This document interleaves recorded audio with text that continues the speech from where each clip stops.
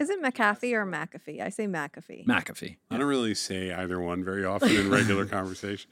Yeah, my Norton Utilities are really good, and my bursitis.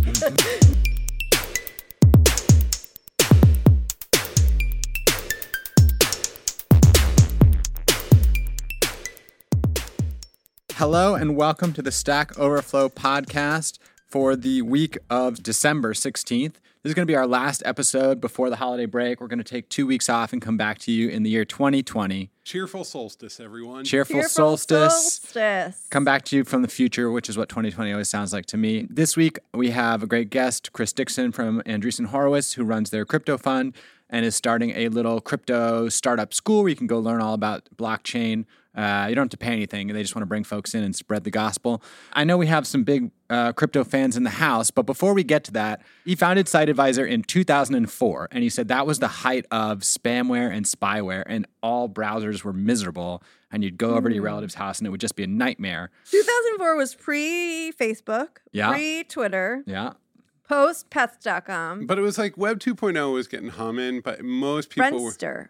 Yeah, Friendster. Like most people were still, you know what killed everything? Toolbars, web toolbars. So you'd like, oh, install this toolbar. And it'd be like, oh, for Chase Bank. And it would also be like, install this thing. And it'd be Bonzi Buddy. It'd be a little monkey that would like, look at. Oh, the best. Those little cursors. Oh, yeah, animated that cursors. are like butterflies that are actually flying and have like glitter following them. Those are the jam. They would just get you with silly, fun stuff. Well, he was saying, like it became easier with the advent of faster speeds to just click and download, to accept a download. You don't have to go out and buy a CD-ROM, yeah, right? You just hit OK and no one knew. And then also the folks on the browser side, even Microsoft, they were like, security is about somebody's trying to attack us and we'll shut that down. Yeah. We told you not to click the button. That's really on you. Windows too. It was just everything. Windows were in the world. Yeah. Yeah. I was like, and it was also, there was this whole world of like, oh, I hit the arrow or I hit the big download button instead of the arrow on the right, which is what I was supposed to hit. The big download button gave me malware. Gotcha. The dark patterns. The other one was like a word processing. Yeah. Well, especially when you'd go on to some blog and it was like, download this amazing album. And then you go to like mega upload. Yeah. They made it so easy to install the spyware. Yeah. And it was hard to actually download the cool album. And people were jumping online by the millions. You got the AOL CD with the 400 hours of free credit. And so it was just the Wild West. I think it was just exactly, we get, this happens. You create this whole new space.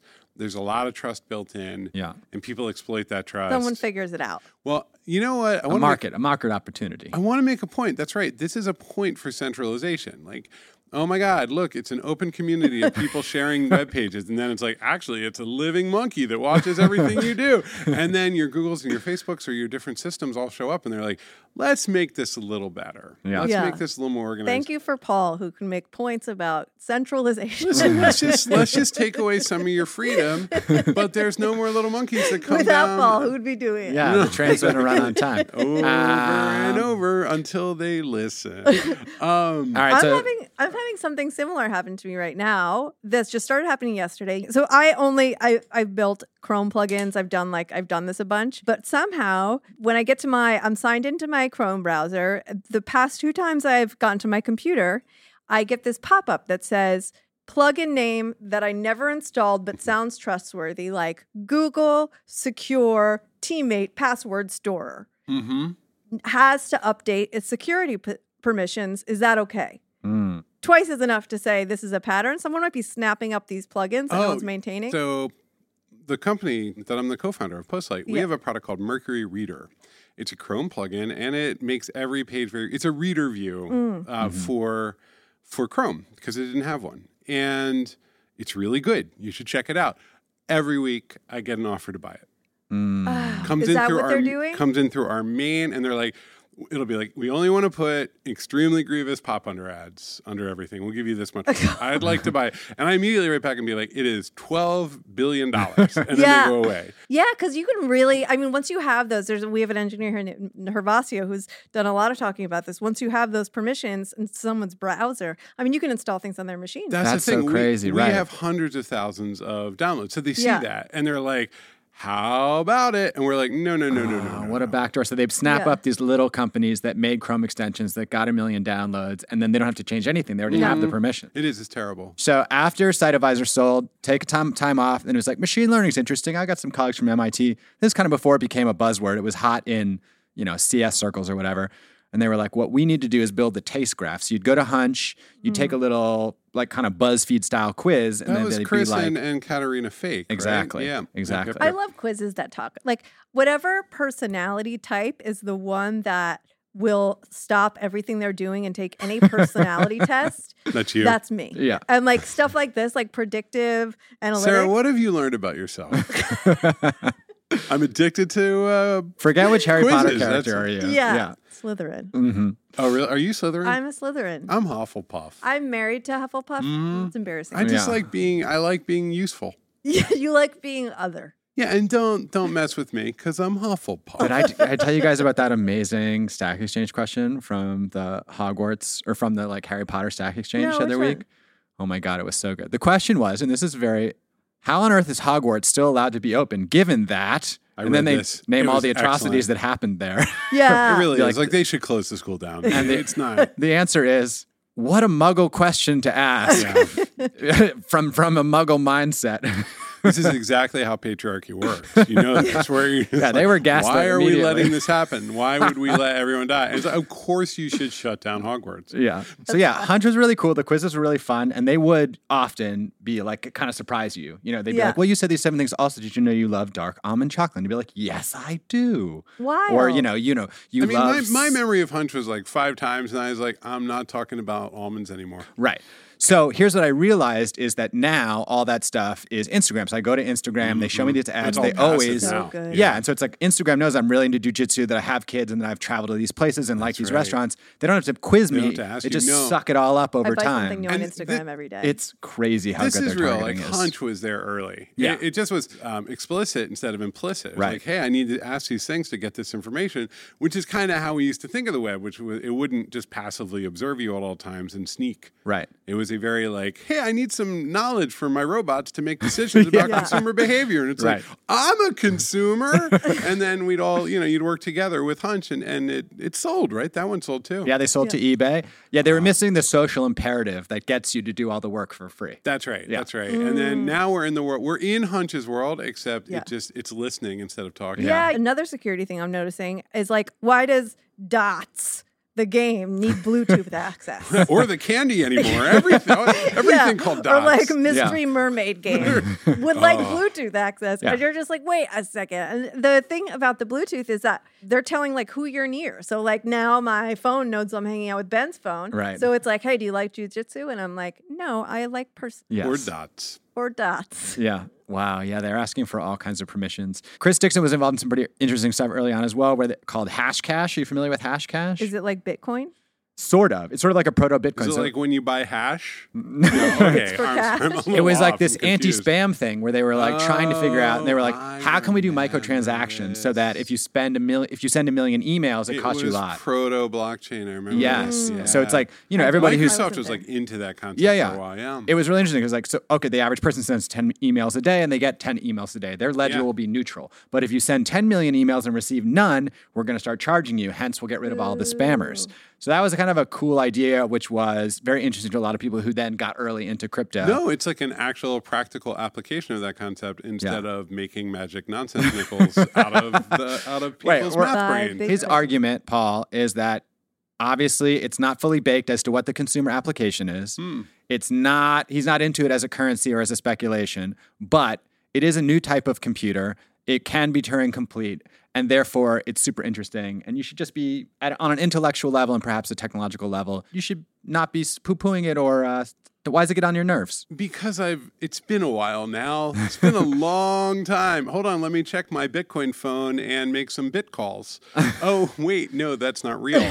We're only 7 years into the 15-year cycle that will take us to the Bitcoin computer. What Sarah did with Ruby on Rails is kind of what I'm doing with blockchain. Just like, I was about to say that. You're skipping it. If it shows background, anytime it goes real, I'm like, cool, that'll be fine. I like blockchains as a concept. I'm good. Everything's cool. I'm cool. I'm a cool person who likes to hang out. I might be doing this with Brave. And what if everyone gets rich? Right. That's going to be upsetting. Today I'm going to download it. I got on Keybase and I get stellar lumens. Really? I get a new message on Keybase every day. I haven't logged in years. Oh, you got to read the Vicky Boykes piece. It's gone bad. They got bought, and now there's tons of spam on there. Yeah, there's spam, unfortunately. Yeah. But I definitely have $43 in stellar lumens. That's amazing. I'm really happy for myself. There's good spam, though. My DMs are open on Twitter because I get amazing things. Like yesterday, a stranger, some guy, DM'd me and 70 other people with just why? ? That's a good one. How did people react? No one's answered. No, I think everyone it's like the best immediately poetry I've ever clams seen. down. It's really funny. It's just everybody thinks Why? they've cracked the communication code with DMs, and then everyone's just like, "All right, no, I'm not here. I'm not." Okay. No, look, it's undeniable that people are very excited about blockchain, and it's undeniable that it is based on real technology, and that interesting things will come of it one like day. Bitcoin. People, but anyway, I'm excited about Bitcoin. Yay! Finally. Well, yeah, take me back to the beginning. Where did this all start for you? How'd you get into programming? Great. Yeah. So, thanks for having me. So I grew up in a small town in Ohio and basically got interested in computers from a young age. Was programming like Apple IIs. And basically, I think kind of like a lot of people got into video games and then wanted to make video games and started programming video games. And back then that meant assembly language. Later on, I got into C programming and did that kind of throughout both like as a kid and then in school. And then after school, I worked for a couple of years as a programmer at a high-speed trading company. But then, at some point, this was in the kind of late 90s, early 2000s, looked around and said, maybe I should start to actually plan out a career as opposed to just taking random programming jobs, and discovered the world of technology entrepreneurship. And that all culminated in 2004, I started a computer security company. It was called Site Advisor. So 2004, for those who were kind of around then, are active on the internet. I think of that as kind of the worst point from a security perspective. When we started the company, it was actually kind of like Firefox had just come out. It was kind of before the Apple Mac renaissance. So most people were using PCs. There was a notorious version of Internet Explorer 5.5, I think it was, that you go, visit your parents for Thanksgiving and they'd have all this spyware on their computer and pop-ups and there were all these things like the software for trying to remove it. And our idea was, wouldn't it be nice if there was a piece of software that played the role we used to talk about, the kind of your smart friend who's looking over your shoulder and saying, hey, don't download that. Don't click on that. The idea of the company, we basically built, it was kind of a hard tech problem. We went and built something a little bit like a search engine where it crawled the web and analyzed websites and downloaded software and analyzed the software. And then just basically culminated in a rating for every website. That's what's called Site Advisor. It's actually, we were pretty early users, at least for this application, of virtual machines. We couldn't have done it without virtual machines. So we had a data center. It was, I think, AWS was starting up, but at 2004, you were still kind of doing your own colo and everything. And so we built a data center and had virtual machines running, and it would literally download every piece of software. So I think we downloaded, literally millions of pieces of software, ran it in a virtual machine, and then would run open source scanning software on it, get the results, put it in a database. We did another thing where we had a series of bots that actually signed up for every mailing list on the internet that we could find. And there was literally millions of them. And we would sign up and then we would see, did they sell your email address? And we'd put a unique email address in every one of them. And actually a lot of it was funny because they would sell, I got these photos somewhere. They would sell despite their privacy policies, or maybe somewhere embedded in the 40-page privacy policy, which is an absurd system, right? The user is supposed to have read it. A lot of them would actually sell your information to offline mail. And so we had to actually figure out a way to receive that mail in like a way that was legal and, we didn't want to ever type in fake information. So we actually had a room in our office devoted to all of the spam snail mail that we received.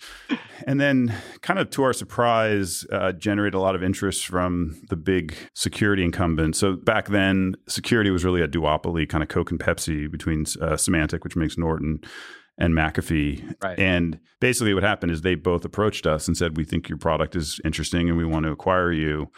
And by the way, if you don't sell the company to us, we're going to build something like this.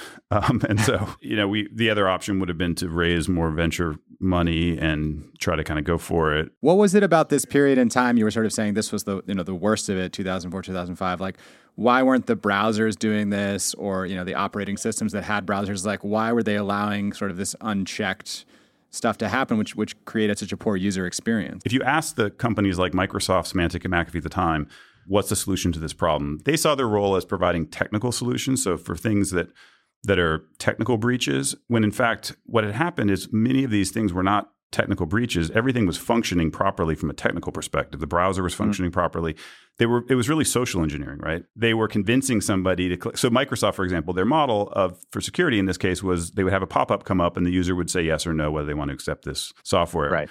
Microsoft's answer was stop clicking yes. They literally had all these websites that said, tell users don't click yes so much. Why are you clicking yes? And so they would literally kind of attribute it to user error. And that's, I think it just came from their mindset. Their mindset was, look, they came from a world where you had things like antivirus, where people would literally find like a security vulnerability and exploit it, right? And they were very good at doing that. But then the world shifted to most of the kind of what we would consider threats were in a much more gray area that were really around social engineering. That's why we very deliberately called the company Site Advisor, not Site Blocker or Site.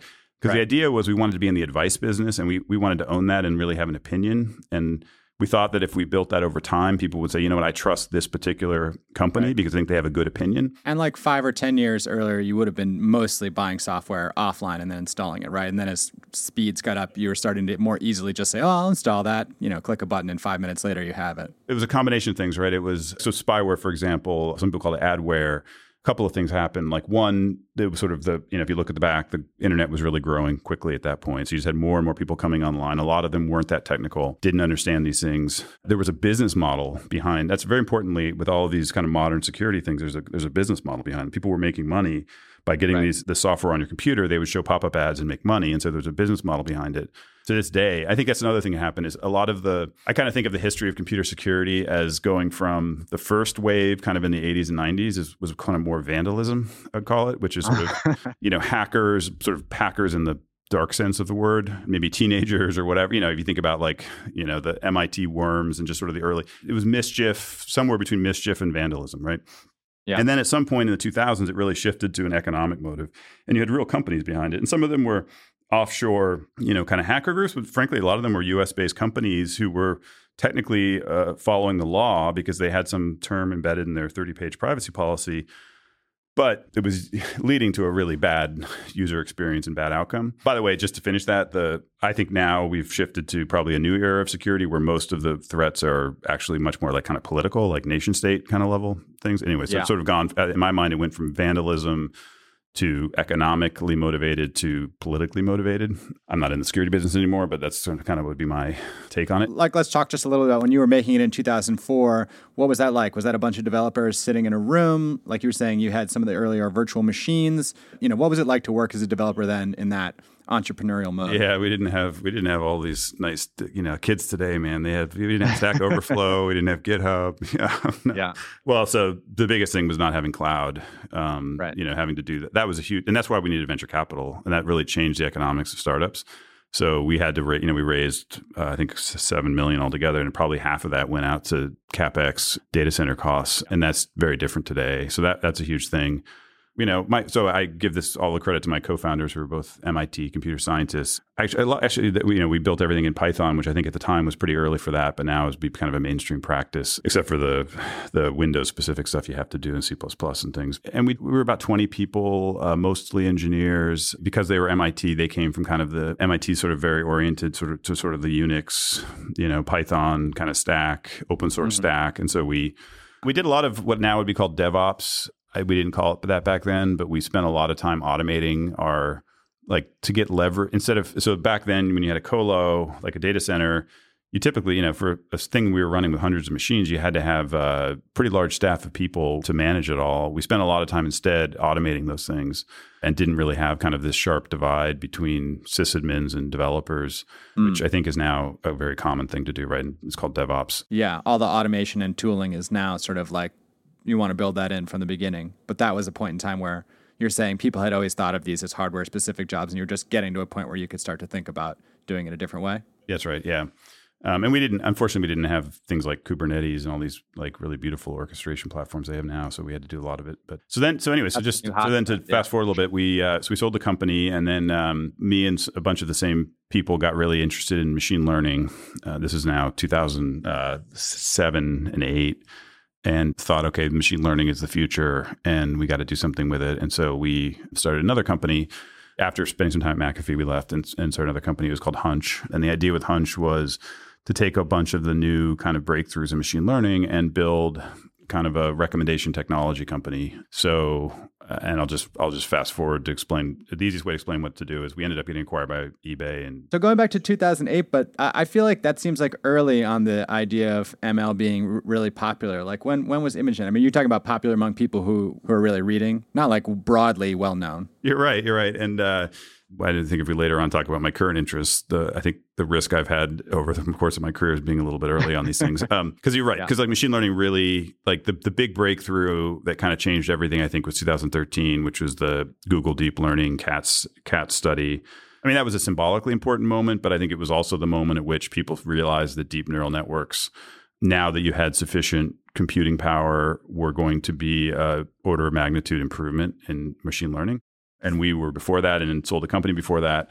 And if you'd asked me, we sold the company in 2011. If you asked me in 2012, like, why did we end up selling the company and not creating a big independent company ourselves? I'd say, we made a series of product mistakes or something else. If you ask me today, I think we were too early. Yeah. I mean, ImageNet was 2009. And I was actually thinking about this the other day.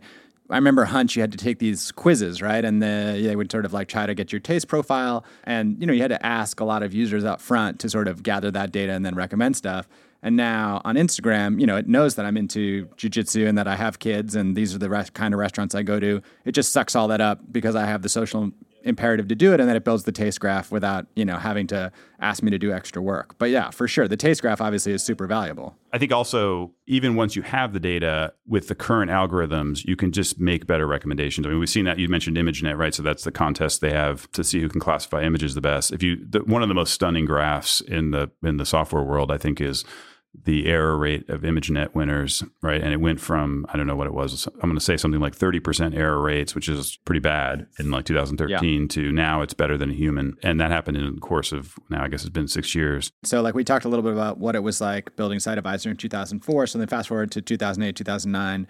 What were you doing building Hunch? What was the team like? What languages and frameworks were you using? Like how had things changed in those five years? So cloud would be the big one, right? So we could use everything was built on AWS, and that meant a huge thing economically, and let us kind of scale the back end. I think Tom, my main kind of co-founder for both companies, was he's always been a sort of religious Unix Python stack person. So we did a lot. In this case, we had to do a lot of big data stuff. What did we use for the? This was we at the end of it, we were using Hadoop because that came out. We had in this case, it was very data focused. So at that point, I think Bitcoin and Satoshi's white paper had already started to sort of make some big noise. So that was something you were reading about and thinking about the side, or did you not really pay attention to that until after Hunch? So when I was working on my security company, we were also thinking about other security products. And so there's this thing called Hashcash, which actually is the algorithm used in Bitcoin mining.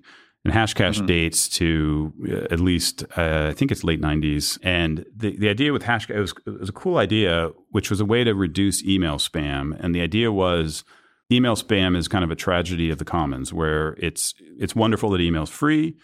But what happens, unfortunately, is that spammers exploit the fact that it's free. And if they get one person in a billion to buy one of their spam products, the economics work for them. So people have talked for years about what if you had some sort of what if you got charged 1/100th of a penny for every email or something, right?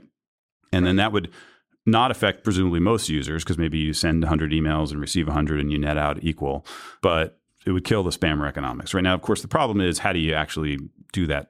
Charge that money. And so the hash graph was a really cool idea, which is instead of charging them money, you charge them compute cycles. And so you make them basically solve a computing puzzle. And that computing puzzle is specifically designed to cost a certain amount of electricity, like a micro amount of electricity. And so actually we were looking at one point, we ended up not pursuing this idea, but at one point we were looking at, can we productize that concept and make a kind of a new type of email client that resists spam through Hashgraph. And so when I saw Bitcoin first, for me, it was more just like intellectual curiosity, which is, so these people took the Hashgraph idea, but then let you actually store kind of proof that you had done the computation in this thing called Bitcoin, right? That's where it was kicking around, right? It was like security, crypto, email lists before it got big. That was kind of the crowd that was reading up about it. And I remember Adam Smith, the founder of modern economics, he has a phrase he calls capital is stored labor. So you prove that you did 8 hours of work and you get money, and then you store it as capital. And so to me, it was sort of, so Bitcoin is like stored hash graph, right? Like, so hash graph is the labor. You've done the labor, and then you get to store that labor. And so to me, it was, like a lot of people in 2008, 9, I was like, cool idea, never going to go anywhere. I can't at all say that I predicted it would get adoption and things. But, just and why? Because of network effects and just will people actually accept this thing, and it's too different. Right. But I think the idea too, which, this has taken me longer to figure out, but the idea that you could embed sophisticated computing logic into a decentralized network, which I think now, Bitcoin began and now has been further developed by these newer crypto networks like Ethereum. It was also just sort of a fascinating concept. And it's still kind of magical, even to this day. Like if I send someone a Bitcoin or something, the idea that it's truly just this decentralized network doing computations. And then when I send you a Bitcoin, it's sort of, to me, it's like the offline equivalent of handing you a piece of gold and you can verify you got the gold through a chemical test, not having to go ask a bank or a third party. And it's just it's just a really kind of interesting new architecture. I didn't, I think the things that surprised me would be, one, that Bitcoin kind of grew as it did. But then two, then all of these brilliant technologists who then took those kind of core concepts and generalized them. I think we're still in the middle of that. With crypto, it's definitely been a hurry up and wait, because I think the value of the currency driven up by speculators sort of inflated the expectation of what the market would be. But in terms of popular adoption or widespread use of the technology in the same way that we think of cloud or mobile or internet hasn't come to fruition yet. So talk a little about the school and the market, and then maybe where you hope it'll go. The way I think about the history of computing is every 10 to 15 years there's a major new computing cycle. So you have, the advent of computers at World War II, mainframe computers, mini computers, PCs, the internet, smartphones. If you go back, it's really kind of 10 to 15 years almost is always the sort of length of a cycle. I believe now I think we're in a particularly exciting time right now. I think there's multiple cycles happening. I think everything we talked about around machine learning is incredibly exciting. That's in turn enabling a whole new series of devices, from autonomous drones to self-driving cars to talking speakers and watches, and also VR. So I think there's just a lot of interesting stuff going on. And then I think of crypto blockchains as computers, and they are literally computers in the sense that the properly built ones have mechanisms for both storing information and then operating on that information. In cases like Ethereum and a lot of the kind of more modern ones, they're almost Turing complete, meaning they're very expressive programming languages, and you can write arbitrary software. Like all new computers, they have strengths and weaknesses, and the weaknesses include things like the performance. And this is why sometimes you'll hear people say, they're just slow databases or something, because they're looking at the negative characteristics. The positive characteristics, what is a blockchain? What's special about a blockchain? It's that they provide strong game theoretic guarantees that the code will continue to run as designed. So if you write a smart contract on Ethereum, you know that code will run that way, hopefully in perpetuity, as long as the network's around. And it doesn't matter if the designers of Ethereum decide to change something. It doesn't matter if the people actually running the network, the so-called miners or validators, change their minds. The game theoretic mechanism on top, what we call the consensus mechanism, makes that commitment to the developer, and does that despite somebody becoming evil or changing their mind. And so what that means is, I think of it as enabling new computing primitives. So for example, the concept of digital money. So a core promise that Bitcoin makes is that there'll only ever be 21 million Bitcoins. You don't have to trust Satoshi or people running the mining rigs, or the core developers today, or anybody else. It's a guarantee made by the computer itself, by the Bitcoin network. That's a new thing that's never existed before. It's a new architecture. It's a new enabling architecture that allows you to build digital services that can be owned and operated by communities as opposed to being owned and operated by a single company. And you can there's a very wide range of ways you can architect this. So to me, I think we have a new alternative, a new way to do things, which I believe, if the next few years play out the way I hope they do, combine the best of both worlds and let you have the kind of the decentralized political power architecture of Web 1 with the rich functionality of Web 2. So I spend a lot of time in crypto. We have a dedicated fund here at Andreessen Horowitz that invests in crypto. I've been working in the space since 2013. We've seen a lot of entrepreneurs now working in the space who we think have figured out kind of some early best practices. And we feel like that knowledge has not fully propagated outside of a small group of people, kind of practitioners. And so we had this idea to start a crypto startup school, which is going to run in the early part of 2020. It's free. We don't take equity. There's no tuition, nothing like that. We're taking applications right now. If anyone wants to come, go to a16z.com and we have, or Google A16Z Crypto Startup School. We're going to have a bunch of in-person students. We have a lot of great speakers we're announcing next week. We're also going to video everything and put it online, again, for free and for the public. And our hope is just to kind of promulgate some of these best practices and share these ideas, and I hope get some more people excited about it. And I think there's a lot of misimpressions about the space. There's so much focus on money, as you mentioned, and the hype, that I think that how exciting the technology is gets lost in that. And so we're trying to show that side of things. And I hope that, students or other practitioners or just people looking for something new to work on, maybe it's a weekend project, maybe it's a full-time job, say, hey, maybe I'll take another look at this and actually look at the technology. And we just want to provide resources to help them do that. Right. What are the key elements that make it possible for a crypto startup to succeed today? What are the technologies people need to learn in order to do that? It depends very much on whether you're what we call layer 1 or layer 2. And so that is another way to say kind of infrastructure or applications. So, to analogize it to a phone, if you're building a smartphone, you use one language. If it's obviously not a phone, but it's an analogy. Right.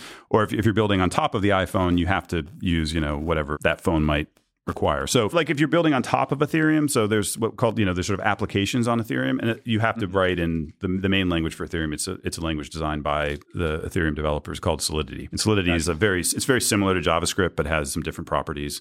And so that's what we call a smart contract language. Facebook just released one. It's on GitHub. It's open source, called Move. That's very interesting. Move, the key feature is that money is a primitive data type in the language. And so, just like integers and string, characters and all these other things, you now have money. And money, you can't delete money, and you can only move it in one place. And it has different properties that are enforced by the runtime. And so if you're building on layer 2, you have to build in one of these kind of crypto-specific languages. Beneath that, people are writing things in, WASM is the sort of the hot thing, right? So WASM, of course, is WebAssembly. It's now built in, I believe, into all the browsers and sort of is the new JavaScript. And so all of the modern stuff is basically the runtime is WASM, which then means you can use whatever your favorite language is, because almost every language, modern language has a WASM compiler. So I'd say on that level, people are using probably like Rust, Haskell, a lot of functional languages, stuff like this. But then the runtimes of these new crypto networks are usually WASM, both for performance and just for, because they have so much support around them. And then on top, often people will use, the actual smart contract language that you code smart contracts in will usually be some kind of variant of a popular language. There's, I think, what most people will consider to be a fairly obscure type of programming languages, which are actor-based languages, are now having a renaissance in the crypto world. Those are languages where they have a nice property, which is they work very well in widely distributed systems. So if you want to call a function across 2 shards of a distributed system, actor-based languages basically make all function calls are message passing, and so work really well in distributed systems. It's interesting to hear you talk about, how this is a different paradigm and you don't feel like people really appreciate it enough. That's a good reason, or one of the reasons you're creating the school. It reminds me a lot of the quantum computing talk that's been going on, which is to say it can solve this problem that would take an ordinary computer 50,000 years. It's not really clear what the function of solving that problem is now, what the market value is, if any, but it presents a new paradigm that a lot of people are interested in that, could have promise down the road. But I guess one interesting difference there is most people just don't have access to quantum computing technology in any way. Is there stuff that the average person at home, no matter where they are, if they have a decent computer and an internet connection, can do in the crypto space, can build themselves, can build a minimum viable product and then show it to an investor? Or do you need a certain level of resources to start working in this sphere? I think it's a relatively low bar. I would encourage people to, I'd probably start with Ethereum. There's a ton of tooling around it. There's for example, Truffle is a very popular development environment for Ethereum. So you can get relatively quickly started there. We have a resource, if you Google crypto A16Z crypto canon, we sort of put together, we think are all the kind of canonical articles, many of them technical, that would be a good just sort of starting reading list kind of place. No, I think this is one of the other things I'd say about this movement is it's very much like the open source movement in that it's an outside in movement.